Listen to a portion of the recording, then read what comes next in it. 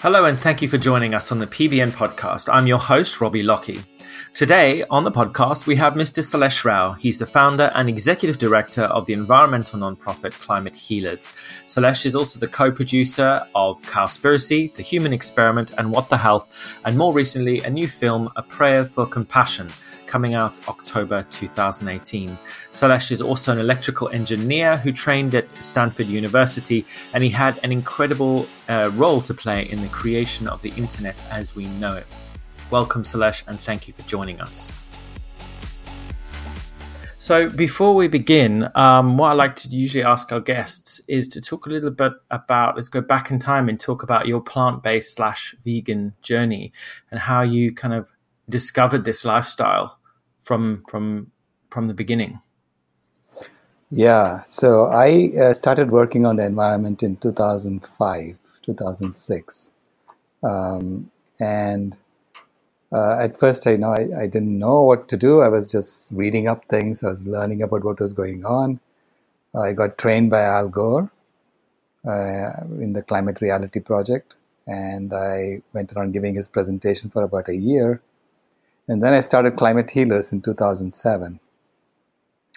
And at that time, I was a lacto-vegetarian. I was raised a lacto-vegetarian, and I thought that drinking milk was not that bad. It was just a little bit worse than going vegan, but not much worse, right? And this is exactly how they frame it in the environmental literature. So then I went to India and I started working with people in India on basically on climate change. I was learning from them more than working with them because there are places in India, especially near the desert, in Thar Desert, Rajasthan, where you actually see all of the environmental problems in one spot. You can see biodiversity loss, you can see ecosystems collapsing, you can see climate change. And so I happened to go to that village in December of 2008 near the Thar Desert called Karech. And I saw this piece of land that had been, protected from livestock. Okay? So they had put up a stone fence to prevent livestock from going into this area. And it was lush green forest inside the fence. And on the other side of the fence, I could see all these old cows walking around eating up all the vegetation. And it was almost like a desert. I immediately, I knew I had to go vegan because I realized that as a dairy consumer, I was actually causing more harm than if I were to eat some meat. Because these were all old cows who were dairy cows. And people didn't kill the cows, so the cows were living for 25 years, eating up the forest. And so I realized that all of the accounting that's done in the environmental literature basically put the impact of livestock more on the beef consumer than on the dairy consumer. Whereas if the whole world were to just go vegetarian, there'll be lots of dairy cows and who will be living for 25 years, and they'll destroy the planet today. So it's an accounting gimmick. So I went vegan on the spot. When you saw this, obviously it was a bit of an awakening within you. And were you at the time heavily involved in the environmental movement? Yes, I was. I was already giving talks about it, and I was already was doing a lot of research work. And I had been in this village for about a year at that point, and we had been talking about giving them solar cookers and solar lights. We had already distributed solar lights. So I wasn't just talking about the environment, I was also trying to do something, right?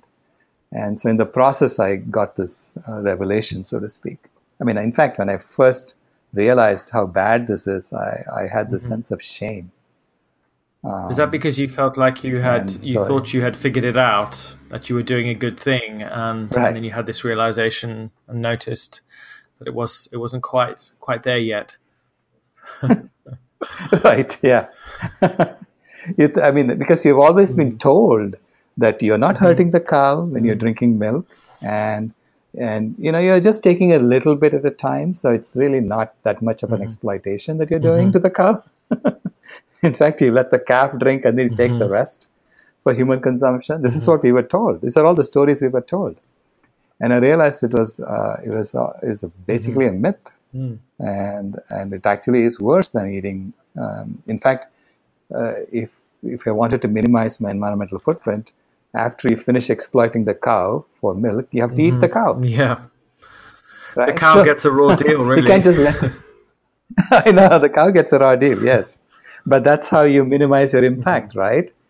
And so I realized that because of dairy, there is beef. I mean, there's almost like it's like you cannot separate the two.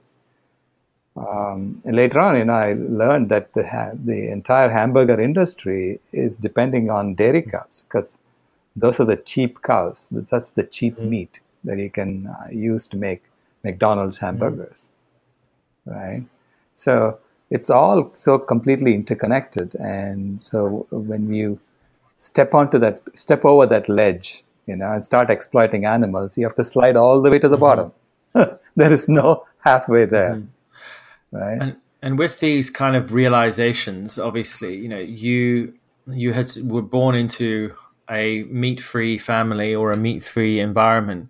How do you think when it comes to sort of the Western world and it's kind of what appears to be an addiction to animal products, when you look at the kind of sheer magnitude of what we're up against as a kind of movement, because, I assume you consider yourself strongly part of the vegan/plant-based movement. How do we sort of, because it's a real Samson and Goliath situation, isn't it? These industries are so intrinsically ingrained and, like you just said, interconnected with each other, all kind of helping each other out. In your kind of mind, and in the next sort of few years, like, what do you think are the key strategies we should be focusing on to try to sort of make those shifts in the minds of people like you had? There are, different people are going to be affected by different aspects of this issue. So generally, I talk about the 4 main reasons why people go vegan. Okay, and so this is the documentaries that we did kind of go through these 4 reasons. The first is health. Okay, and what we know is that 14 of the 15 leading causes of death in Western countries can be either mitigated or even reversed by adopting a whole foods plant-based diet, a vegan diet. And so that's becoming more and more common knowledge.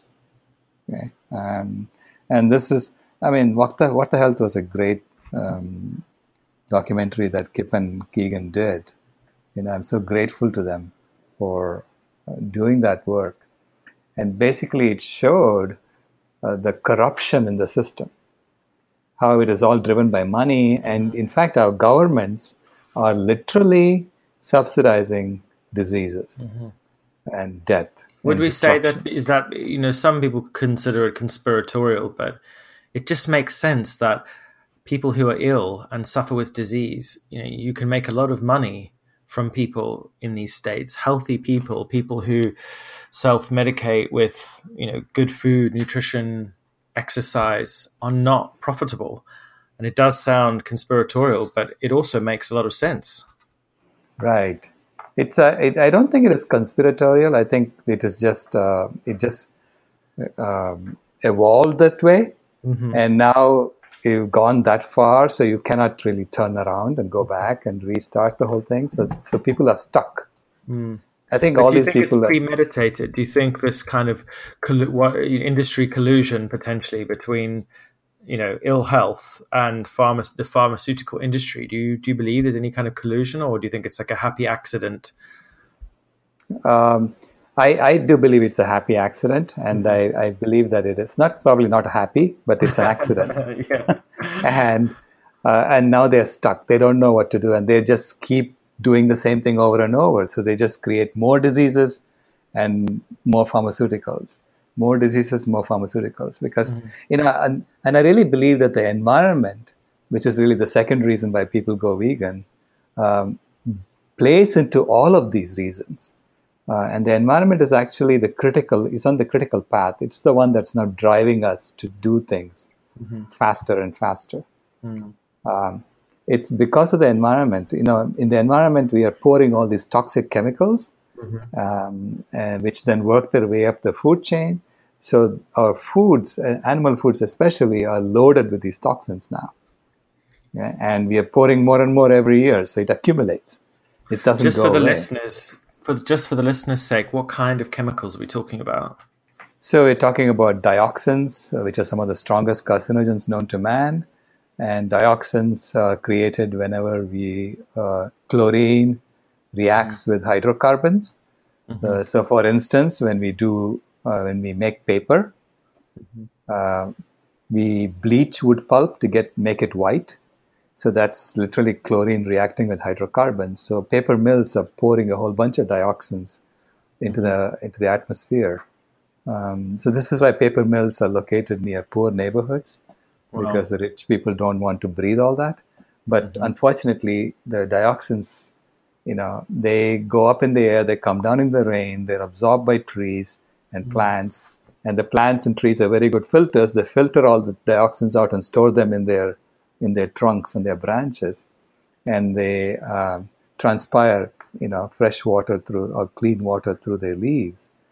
Now, animals go and eat these plants, and they store the dioxins in their fat tissues, and then they give it to you, to the rich people, through their milk or through their meat, right? And so we then take the milk and we then concentrate that into cheese and eat it. So you're going to get a very concentrated dose of dioxin when you eat that. So even though we sort of plotted to put the paper mills near the poor neighborhoods, the rich people are actually getting more of the dioxin than the poor people, because the poor people don't eat so much. Not to mention the chemicals. Not to mention the pesticides, the pesticides, herbicides, fungicides. There's just so many things that are being put onto our crops and into the fields. And like you say, these large animals, especially cows, consume huge amounts of plants, probably, sprayed with all number of things, that kind of keep away pests and bugs and birds. And I think this is the thing a lot of people don't realize, is that when we consume these larger animals, these substances have accumulated in their flesh, just like they accumulate in trees and other living biomatter. But when it comes to sort of the food system, my journey kind of in this whole experience began actually with watching Food Inc. on Netflix. And I was kind of horrified and blown away by how the food system, predominantly in the US, has kind of, turned animals and fruits and vegetables into kind of these mechanical systems where all humanity and all nutrients has kind of been extracted and automated or replaced by artificial substances. It's got so big, factory farming. It's become so powerful. Do you see any way around this monster? Yeah, no, I mean, I really believe that this is going to change very quickly, because the problem with the problem they face is that they totally depend upon growth. Okay, so you don't have to make a company's revenues go to zero for you to make them disappear from the landscape. You just have to stop them from growing. Then their stocks will go down, and the CEOs will. I mean, the whole thing collapses if we just prevent them from growing. So this is why they are not such a. It's easy to topple them. Okay, but at the same time, we have to build the alternate systems which are regenerative, which put the nutrients back into the soil, and we have to build all these processes that don't toxify the environment. We cannot keep doing this anymore. We are pouring 250 billion tons of toxic chemicals into the environment every year. 250 billion tons. This is like 30 tons per person. Incredible. This is beyond beyond belief that this is what we have been doing. It is. Year after year. It is. Okay, year after year we've been doing this. And how is humanity kind of, what I find, I often think to myself, how have we allowed it to get so bad? Is it just because humans are very good at sticking their heads in the sand, or what is it? Why do you think most of humanity seems so oblivious to what's happening? we are all being factory farmed. Okay, so we've all been fed stories that help make us go in this one direction, which is all about accumulating wealth for a few people. So we are mining the planet. We are all mining the planet and sending the wealth up to a few people who are accumulating that wealth, a so-called wealth. It's literally just pieces of paper with pictures of the queen on it, right? Or numbers in a computer. But they feel more secure when they get that wealth. If you look at it, our entire culture is based on normalized violence. There is violence going on to the animals. There is violence going on with people. So when you're forced to do something that you really don't want to do, that's violence. Okay? So any kind of coercion to me is violence. So this is a society built on coercion. It's a culture built on coercion. Because if you start doing things that you want to do and not what you have to do, then you won't get food. So someone is controlling the whole thing so that you do what you're told to do, right? And so you have to go get a job and follow the rules. Yes, exactly. And it's all set up by some, it used to be like a queen. Now the queen has become a figurehead and the king has become a figurehead, but there are still elites who are really controlling the whole thing. It still is the same feudal system. Okay, it's just much bigger, right? It's now colonized the whole planet. So that's the mainstream culture of normalized violence, and violence fundamentally is not sustainable. This is why it's a house of cards, isn't it? A deck of cards. Yeah. So this is why we are seeing all these environmental issues showing up now. Climate change, biodiversity loss, ecosystems collapsing, and this is a signal from nature saying that you're done with this phase of your life. So as a species, we have been told that unless we change, we're going to face our own death. Yeah, I've always talk about the analogy of the caterpillar and the transformation of the caterpillar from parasite to butterfly. Right. I think we talked briefly about it when we met about humanity stand in front of three options. I think you said around total destruction and oblivion, continuing along now in the status quo, or this third option, which is the future that you see for us. Do you want to talk a bit about what kind of future you see for humanity? So what I see is the vegan movement growing exponentially. It is already growing exponentially. So it's just about putting some structure around it, a little bit of a direction, so we know exactly where we are heading, and allowing it to bloom. So that is the exponential response to an exponential destruction that's happening on the other side. So if we did that, then we would transition from the caterpillar to the butterfly phase of humanity, where we live in freedom, where we live in harmony with nature, and we become a part of the ecosystem. We've always been a part of the ecosystem, you see. I always felt that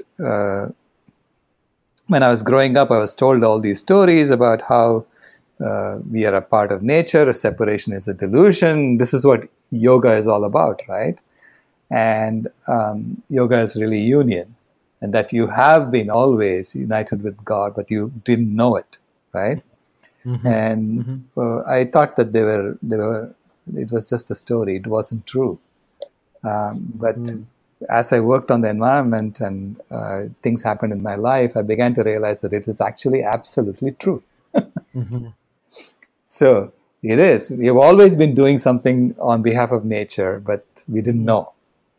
But what the irony is that everything that exists on this planet, every bird, every tree, every insect, every human being, we are all connected. We're all interlinked, sharing strands of DNA and genetic information with almost every single animal.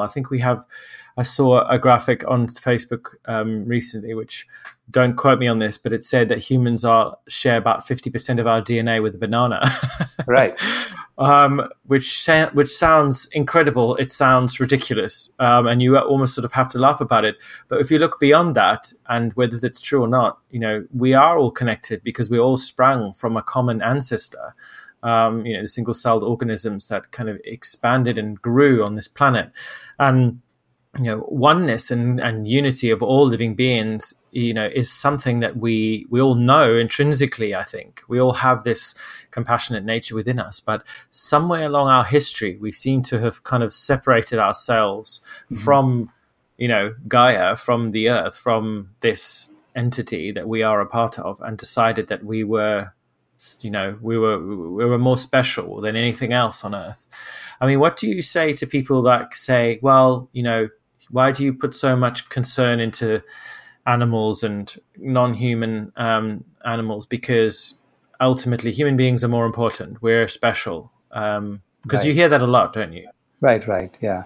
I mean, I hear that a lot, but the response I give usually is that we are doing this because it's for us. It's not for the animals. We're doing it for ourselves. You see, in a way, selflessness is really the highest form of selfishness. It's enlightened selfishness. So we are not doing this just to save all the animals. We're doing this to save our children, ourselves. So we go vegan for love. That's the most important reason why we go vegan. And as far as the separation, we are telling a new story. We have to tell a new story, because the old story is that we are separated, and so now we are sort of, destroying nature because we are not part of it. And it's been a long competition, and we are the species that's winning this competition. So we are killing all the others who have lost the competition. And then among us, we are going to compete as to who's better, and again, it's the same thing will continue, right? Until there's a few winners left, who will probably then go to Mars. Huh? It's interesting, isn't it? The game of survival of the fittest, right. When in fact the game is actually not to win, because if you do win this game of survival of the fittest, you ultimately end up being the only one left. Living on a barren, sterile, completely lifeless planet. Because, humanity could end up like that. We could end up destroying all the animal life from this planet, which I think we've already destroyed up to 50% of the biodiversity in the last, 100 years or so. Correct me if I'm wrong, but I'm aware that it's pretty bad. And if we continue along this trajectory, there will be nothing left. And everything that is alive today will either be artificial, or humanity will kind of die out and live in very small pockets across the planet, and then we kind of hope that Mother Nature can revive something. Yeah, the statistics are actually worse than that. Between 1970 and 2010, we killed 52% of all wild vertebrates, wild animals. So that's in terms of the total biomass. We killed more than half of them in weight. And then between 1970 and 2012, that number became 58%. So which means the rate at which they're dying now is at about 3% per year. And at that rate, by 2026, we are on track to wipe out all of them. Okay? Right. So this is why we have to change within the next 8 years. I mean, all of humanity will have to change within the next 8 years. In the next 8 years? Yes. You think we have enough time? Yeah. See, it's an emergency. So I tell people it's a little bit like, you've been told that you have cancer, right? And you have to have surgery done to remove the cancer. If you don't do it, you're going to die. So will you do it? And once you do it, will you change your lifestyle so that you will thrive? But what if humanity is some people say humanity is a cancer. We behave Right. like a malignant tumor, kind of eating and consuming and destroying in our wake. We don't return anything. We don't nourish and replenish the earth. Right. I mean, some of us do, but most human beings live mindlessly consuming and destroying, with a sense that we are the apex of sentient life on this planet, with some kind of sanctioned right to be able to take what we want, kill what we want, and dismantle anything we want. With this kind of attitude, which I wouldn't say is intrinsic within humanity, it seems to be a cultural thing, doesn't it? Like it's something as a result of our time on this planet so far. With such an ingrained way of thinking and being, can we truly turn this Titanic around?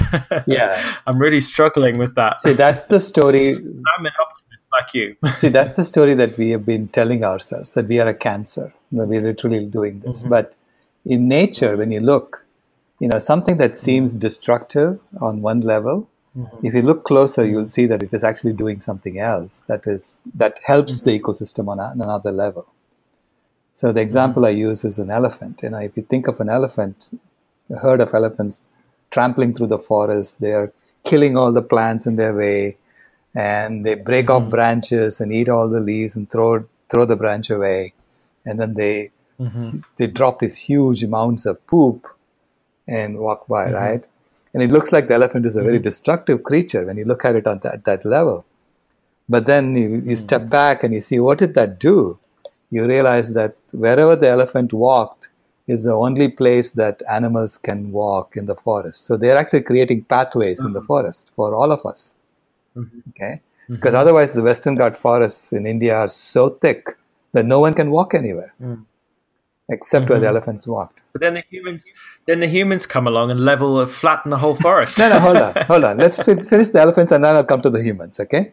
So then, where the elephants have broken the branches off, that's where you get sunlight to stream down and nourish the underbrush. Otherwise, the canopy is so thick that there will be no sunlight for the plants growing in the underbrush.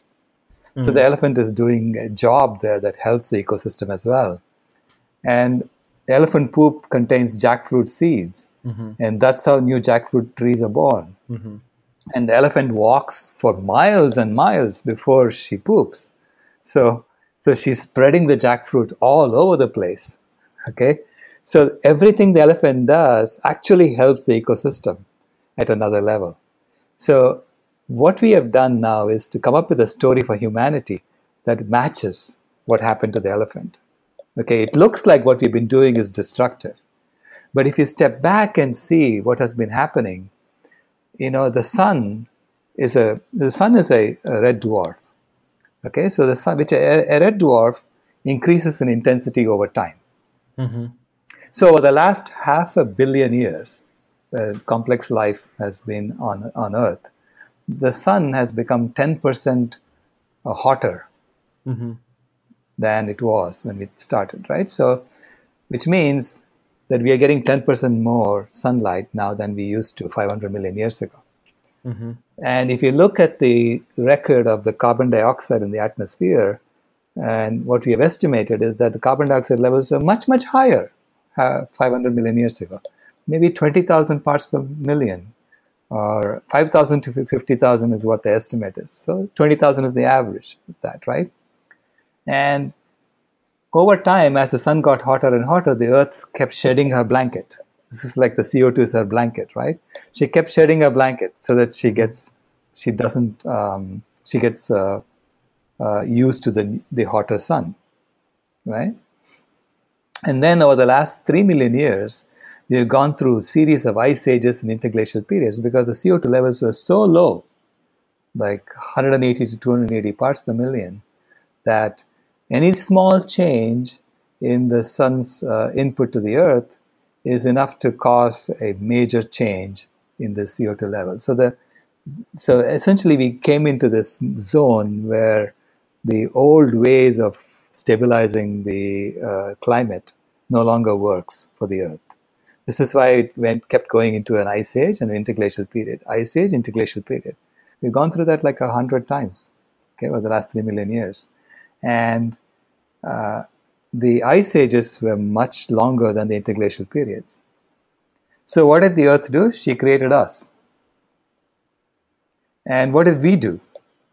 We came along, and in the current interglacial period, we started agriculture, which is destructive, right? Looks destructive. We destroyed the forest. But in the process, we kept the CO2 levels in the temperature and the temperature constant over the last 10,000 years. We prevented the Earth from going back to another ice age. Okay, so the Earth would have gone back to another ice age 6,000 years ago if we hadn't done that. If our ancestors hadn't existed, it would have gone back to another ice age. Instead, we kept the temperature constant by deforestation. And then over the last 200 years, we discovered fossil fuels, and using that, we have now developed all the tools and technologies we need, first of all, to understand what we did, and secondly, now to keep the temperature constant without having to deforest anymore. In fact, we have to bring back the forests so that we can stop this fever that the Earth has. Okay, we have to bring back the forest. Way to describe it. Essentially, we are the thermostat species. The Earth created us and said, I want to set the thermostat here, okay, and I want you to serve me to do this. And so we are here to take care of all the animals, we take care of the Earth and maintain the temperature, and we are going to do it, whether we like it or not, we are going to do it, okay? Either we do it or we're going to be dead. So we have no choice. We've been given no choice. But when we look at how things are now and how things have been in recent history, how is it possible? How is it? I try to be an optimist, and I have considered myself an optimist for most of my life. But in recent years, I've really struggled to maintain that optimism about the possible future of our species. Right. Just because of the sheer volume of consumption and the level of kind of greed that seems to go on within our species when it comes to taking in excess. We never sort of take just enough. We always have to take a lot more, and in fact try and scrape every mineral, every animal, every ounce of whatever it is we're looking for until it's extinct or it's finished. I mean, what I guess my question is this behavior it's not necessarily intrinsic within us as people, but it's a learned practice. I mean, do we need to be doing more work on ourselves, on our children, and on our communities that shifts this way of thinking? Well, it's a systems issue. See, I'm a systems engineer, and I study systems, so I understand why things happen the way they happen. And the system is set up so that those who are greedy are rewarded more than those who are not greedy. And when you have a system like that, then you say, well, people are greedy. Well, they're forced to be greedy. If they're not greedy, they don't get they don't get anything. So you're only looking at the successful people there, and successful people there are the ones who are greedy because that's what the system is doing. So if you put yourself in a system that rewards greed, in which we are subsidizing death, disease, and destruction through the government, for heaven's sake. Our governments are subsidizing death, disease, and destruction. Then how do you expect to be sustainable? Right? How do we expect it to be any different from what it is? So you have to create a system of normalized nonviolence. You have to create that system and make it so that anyone can adopt it. So it has to be open source, it has to be transparent, and it has to be such that you have small pockets of people who can become like a pod in the system, and then the system then shows them how to interact with other pods, right? So you create a system like that, and then you tell people, okay, if you live here, if you live in this way, we can guarantee that you'll be sustainable, right? Because it is possible. It is possible. It is possible for us to live in harmony. That's the frustrating thing, isn't it? That human beings are filled with potential. We have so much to give this world, to give each other, the animals. Right. And that's what's so difficult sometimes when you look at our potential: technology, science, art, music, culture, agriculture, vertical farms, all these, genetic engineering, cultured meat, there's so many incredible things that we're doing that could potentially solve so many of our problems. Right. But, we seem to be sitting on our hands sometimes. No, because the system is forcing us, in this factory farm. So we've all been factory farmed to go that way, so that we are funneling money, funneling all the fruits of our labor to a few elites up there. Okay. So we just have to build a new system where we are not being factory farmed, where we are doing what we want to do, right? But who's building this system? This is the whole Vegan World 2026 conference that's going to happen next month. We are coming together, and it's going to be just like, this is what happened in the internet. During the internet also was around for 20, 30 years before the standards committees came together and started creating standards and best practices for how do you do connections so that you have interoperability. So you build according to a spec that is created by the standards body. You know that you can talk to someone else who is built according to the same spec. Okay, so we had this compliance tests and things like that, and we made it so that it's easy for you to build systems for the internet, and that allowed the internet to grow exponentially. So within 10 years, you went from people saying the internet is going nowhere to people saying, I cannot live without the internet. Okay, so that happened. Things change quickly. It can change very quickly, right? So, but it's a systems shift that had to happen and a standardization process that had to happen. And veganism is in exactly the same state as the internet was in 1995. So veganism, also the people have been going vegan for various reasons, and we have been building clean energy systems, we've been building new agriculture systems, clean meat systems, all kinds of things, but it's all happening in a haphazard way at the moment. So you need something that connects it together and say, here is a new system in which all of these fit. All of these will become important. And this is how you interoperate with other communities that live like you. Okay? And if you create that, then you can allow diversity to flourish in each community, because not everyone is the same, right? You can have diversity, allow diversity to flourish, and you still have interoperability, meaning you know that you can talk to some other pod that's in this new system, right? So you have to create this new system and make it available to people for free. You make it open source, and then see where it goes, right? So it's just it's about helping veganism become the dominant ideology. It's becoming the dominant culture. A culture of non-violence, normalized non-violence, should become dominant, so that the violence is an egregious act, something that happens once in a while. It becomes unacceptable, doesn't it? Right. It's something that, maybe a few people do it because they are still stuck in the old ways of thinking or whatever. But today, we have a system where violence is normal, right? I mean, we are killing so many animals, but it's all behind closed doors, so you don't see it. And we pretend we are not violent. But also each other. We kind of, exactly. We talk about life as if it's a precious thing, but really, how much do we value the life of each other and the life of other sentient beings? I mean, this takes me on to kind of the importance of life and what it means, why sentient life and why consciousness is actually, a precious gift. We are the universe, each one of us, an individual, a fragment of consciousness, if you were, and we're all kind of part of the whole. We've talked about stories and the way we kind of tell ourselves these stories. I very much see us and our place on this planet as part of the kind of cosmic story, this unfolding of, a drama, you could say, and we are some of the players on it. And, like you say, it's up to us to decide how the story is written. And, we can surrender to, our kind of primordial impulses, or we can look beyond that and see a future where, humans and animals live in harmony. We live in harmony with the planet. We generate and create our own food and live in a symbiotic relationship rather than a parasitic one. And I absolutely believe the same as you, that we have this capability.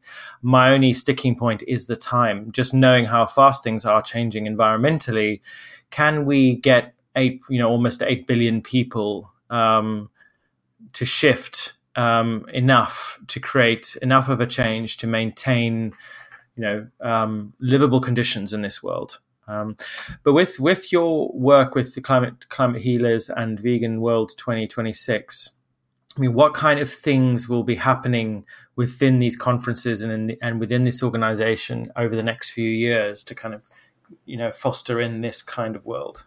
Yeah. So what the Vegan World 2026 conference that's happening next month, I see that as the beginning of a series of meetings that we are going to have to do. Okay. So perhaps once every 4 months we meet in different places. And we keep working on different systems within that, subsystems, and come up with interoperability specs for those subsystems. So we have a list of 40 different transitions that need to happen on our website. And you can take a look at that and you say, okay, I'm interested in this subsystem and I want to work on that. And you create a committee and then you invite people to come, you invite experts to come and talk about what they have done already. And the community will then choose a recommendation. So everything that we are doing in this is going to be just recommendations. This is what we think is the best way to do this. This is what we think is the best way to do that.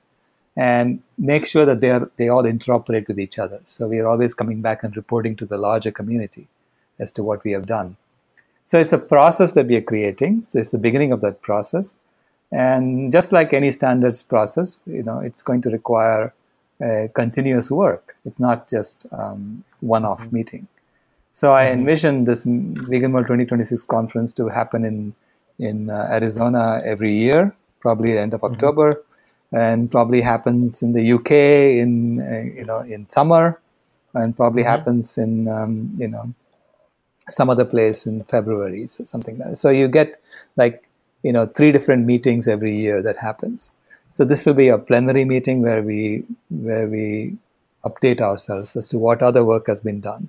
So during every meeting, it's also going to be telecast live, so people can participate on the internet. So it doesn't have to be all travel. But we really believe that people have to come together in one place to be more effective at creating something like this. At least the initial one. I like the quote you have on your website, which says, "History is a race between education and catastrophe." H.G. Wells. Right. It's so brilliant, and that's the thing, that we have all this wisdom and knowledge within us or here in our societies to solve these problems. It's really that choice, isn't it, between these two paths of kind of transformation, and destruction. What else when it comes to kind of remaining hopeful? Because obviously, we're surrounded by media that constantly feeds us information. We're always being told this and told that. We're being kind of spoon-fed how to think, how to feel. Always. Social media has become the opiate for the masses, where fake news and war and destruction and violence is kind of fed to us, and it feeds into, you could say, that kind of morbid side of humanity. We kind of, we have this morbid curiosity with these kind of dark things.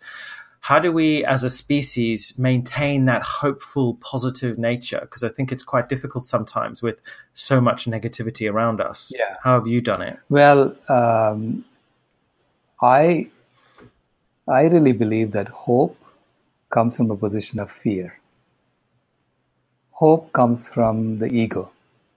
The hope, ego says, I am in charge, right? I can do this, I can do that, I am in charge. What I discovered is that, I was an agnostic until about 2009, 2010. And then when my granddaughter was born, she brought me to faith. And I realized that faith is a better way of looking at it because it comes from a position of love. Okay, you're essentially doing the same thing, except now you become more effective.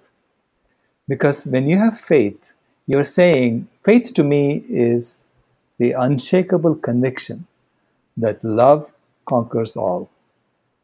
Love is in charge. Okay, so then you say, we are going to transform. So this is the story I tell. We are going to have a vegan world by 2026, whether you like it or not. Okay, it's going to happen. So it's up to us to figure out how do we fit in it? How do we contribute to it? You're still working on this, but now you're working with a little more conviction. You know what I mean?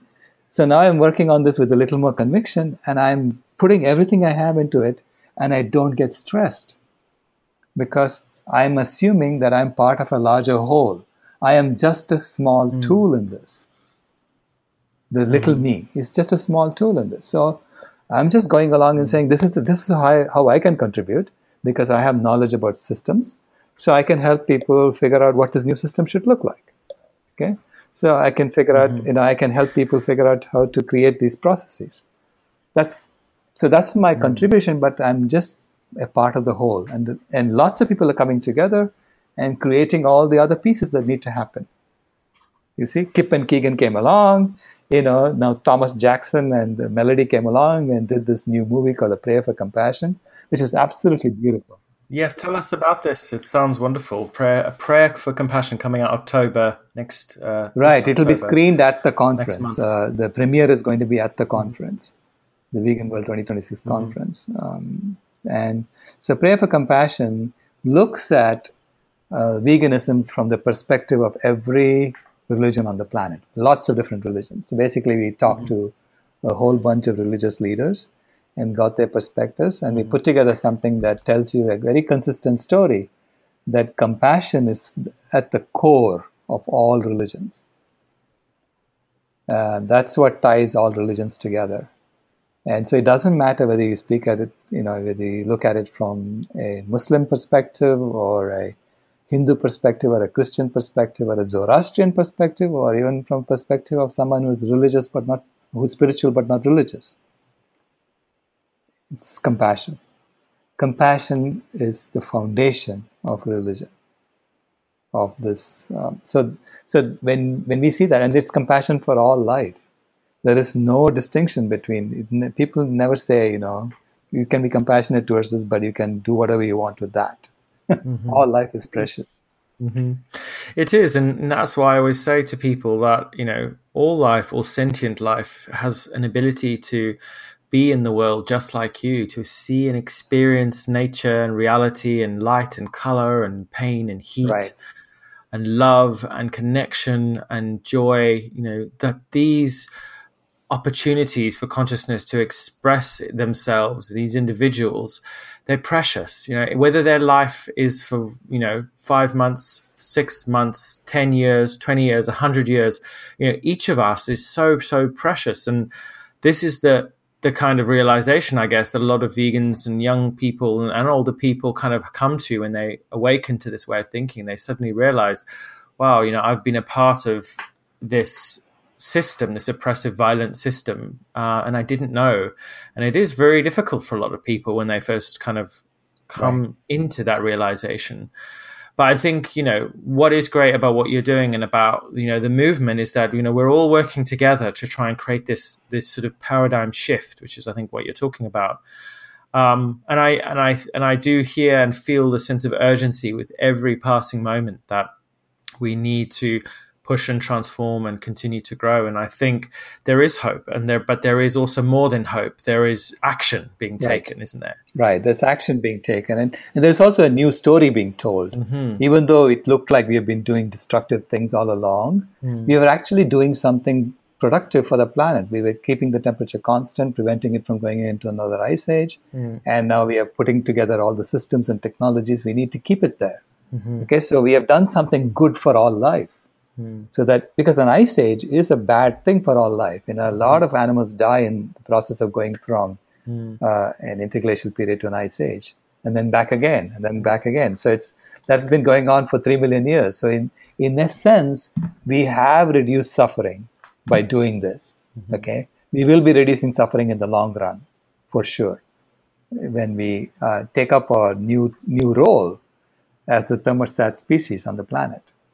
It's our job to take care of all other life and to make sure that the Earth doesn't go back to another ice age. Yeah, and it's a lot of responsibility. See, it's a little bit like, we have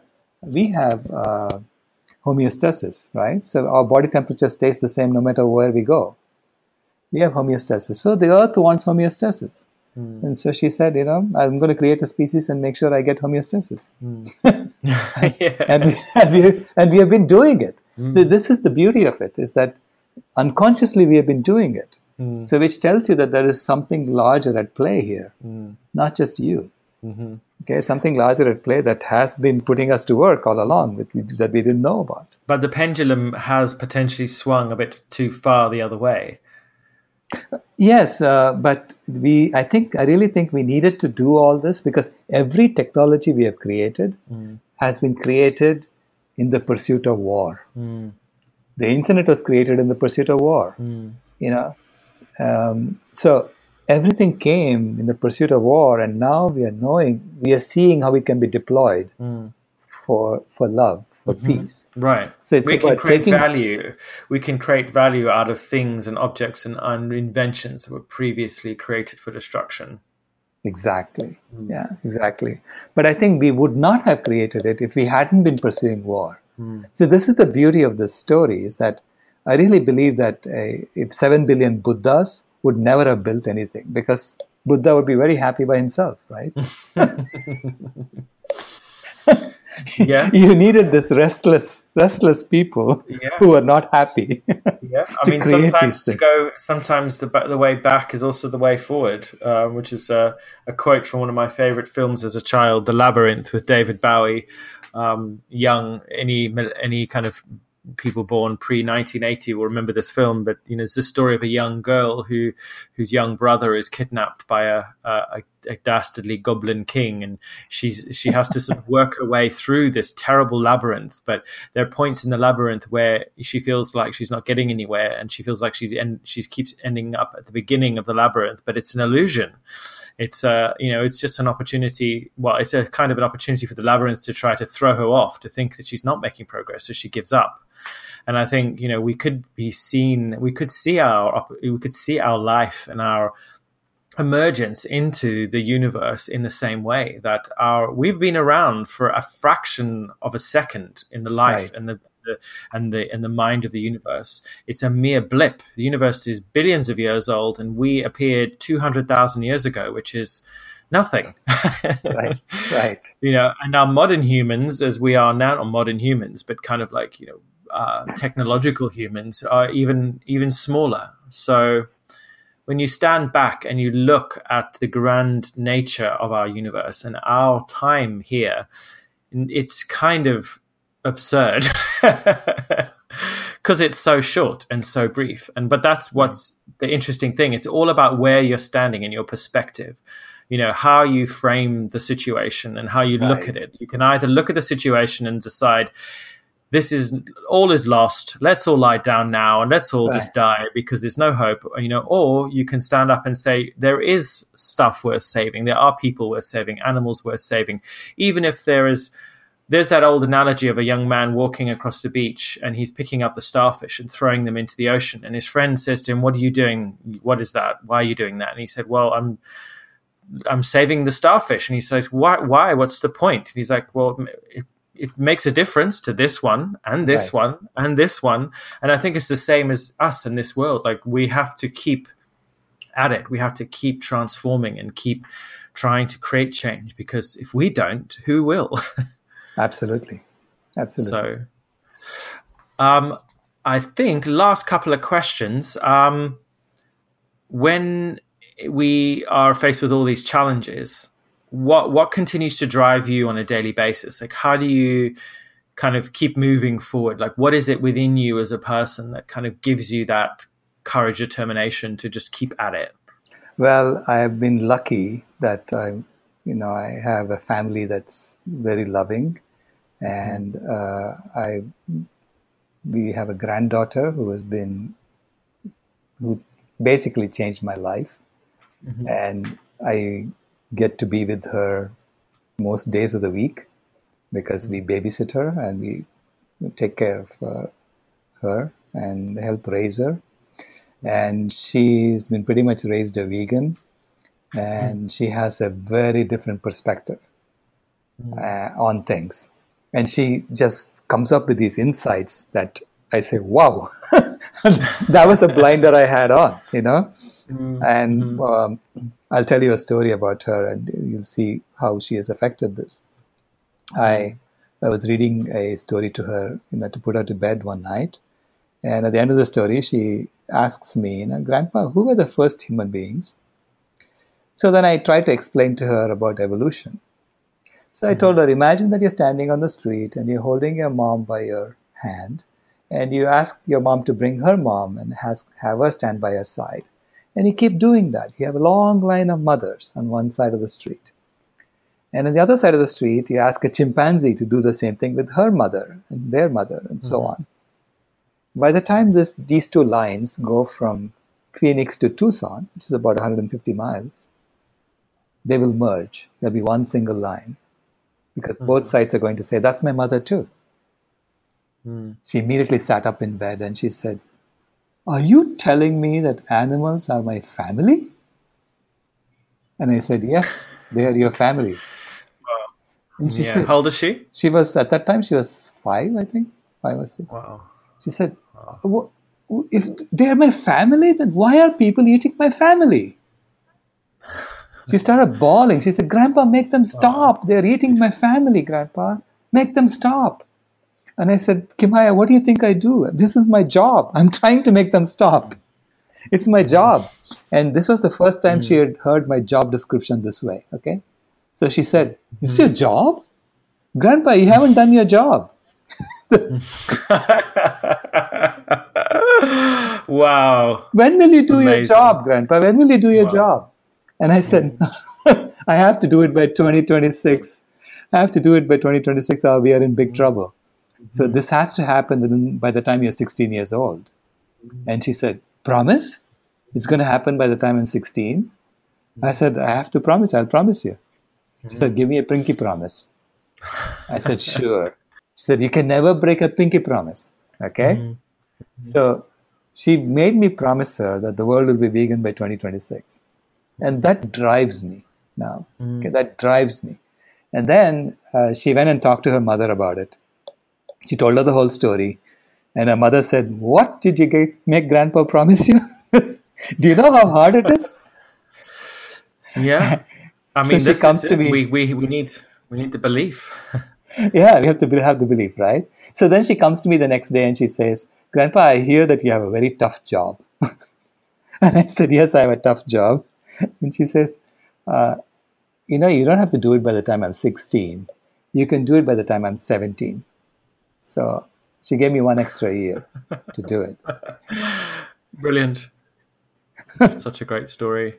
Wow, she's definitely going to be a warrior, I'm sure. Yeah, she is. Growing up and taking over, that's for sure. I mean, this is it. There's so many young children who are kind of born into this world who kind of challenge the status quo almost at the gate.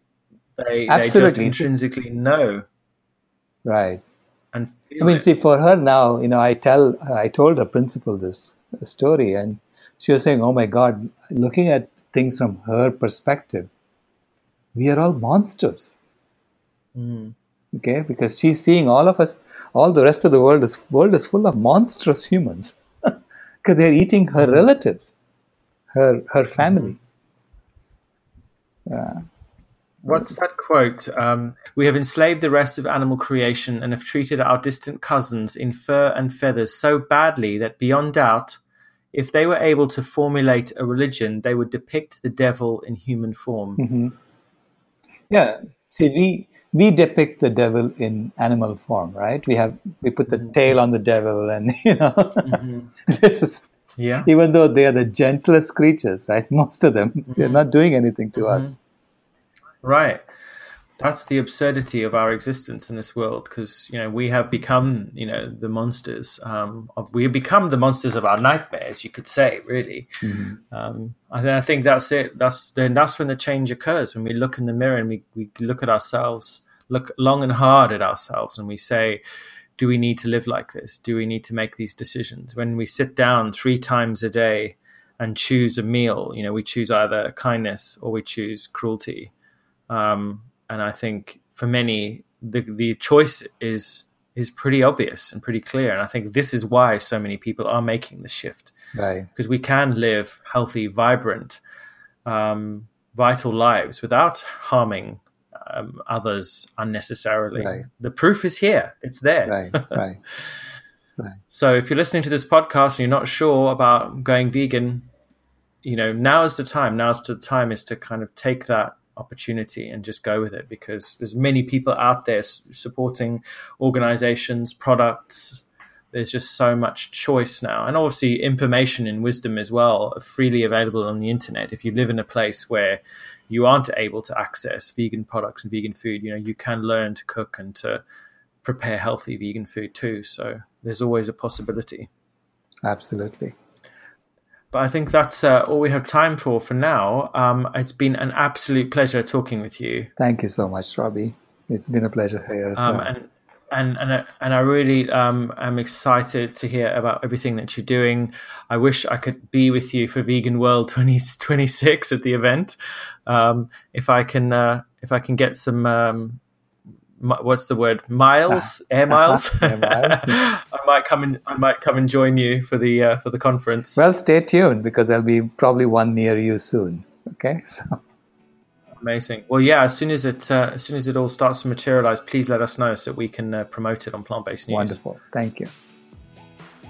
Thanks for listening, everyone. I've been your host, Robbie Lockie, and it's been an absolute pleasure to talk to Dr. Sailesh Rao. We're here next week with more conversations on veganism, health, fitness, fashion, and everything in between. See you next time.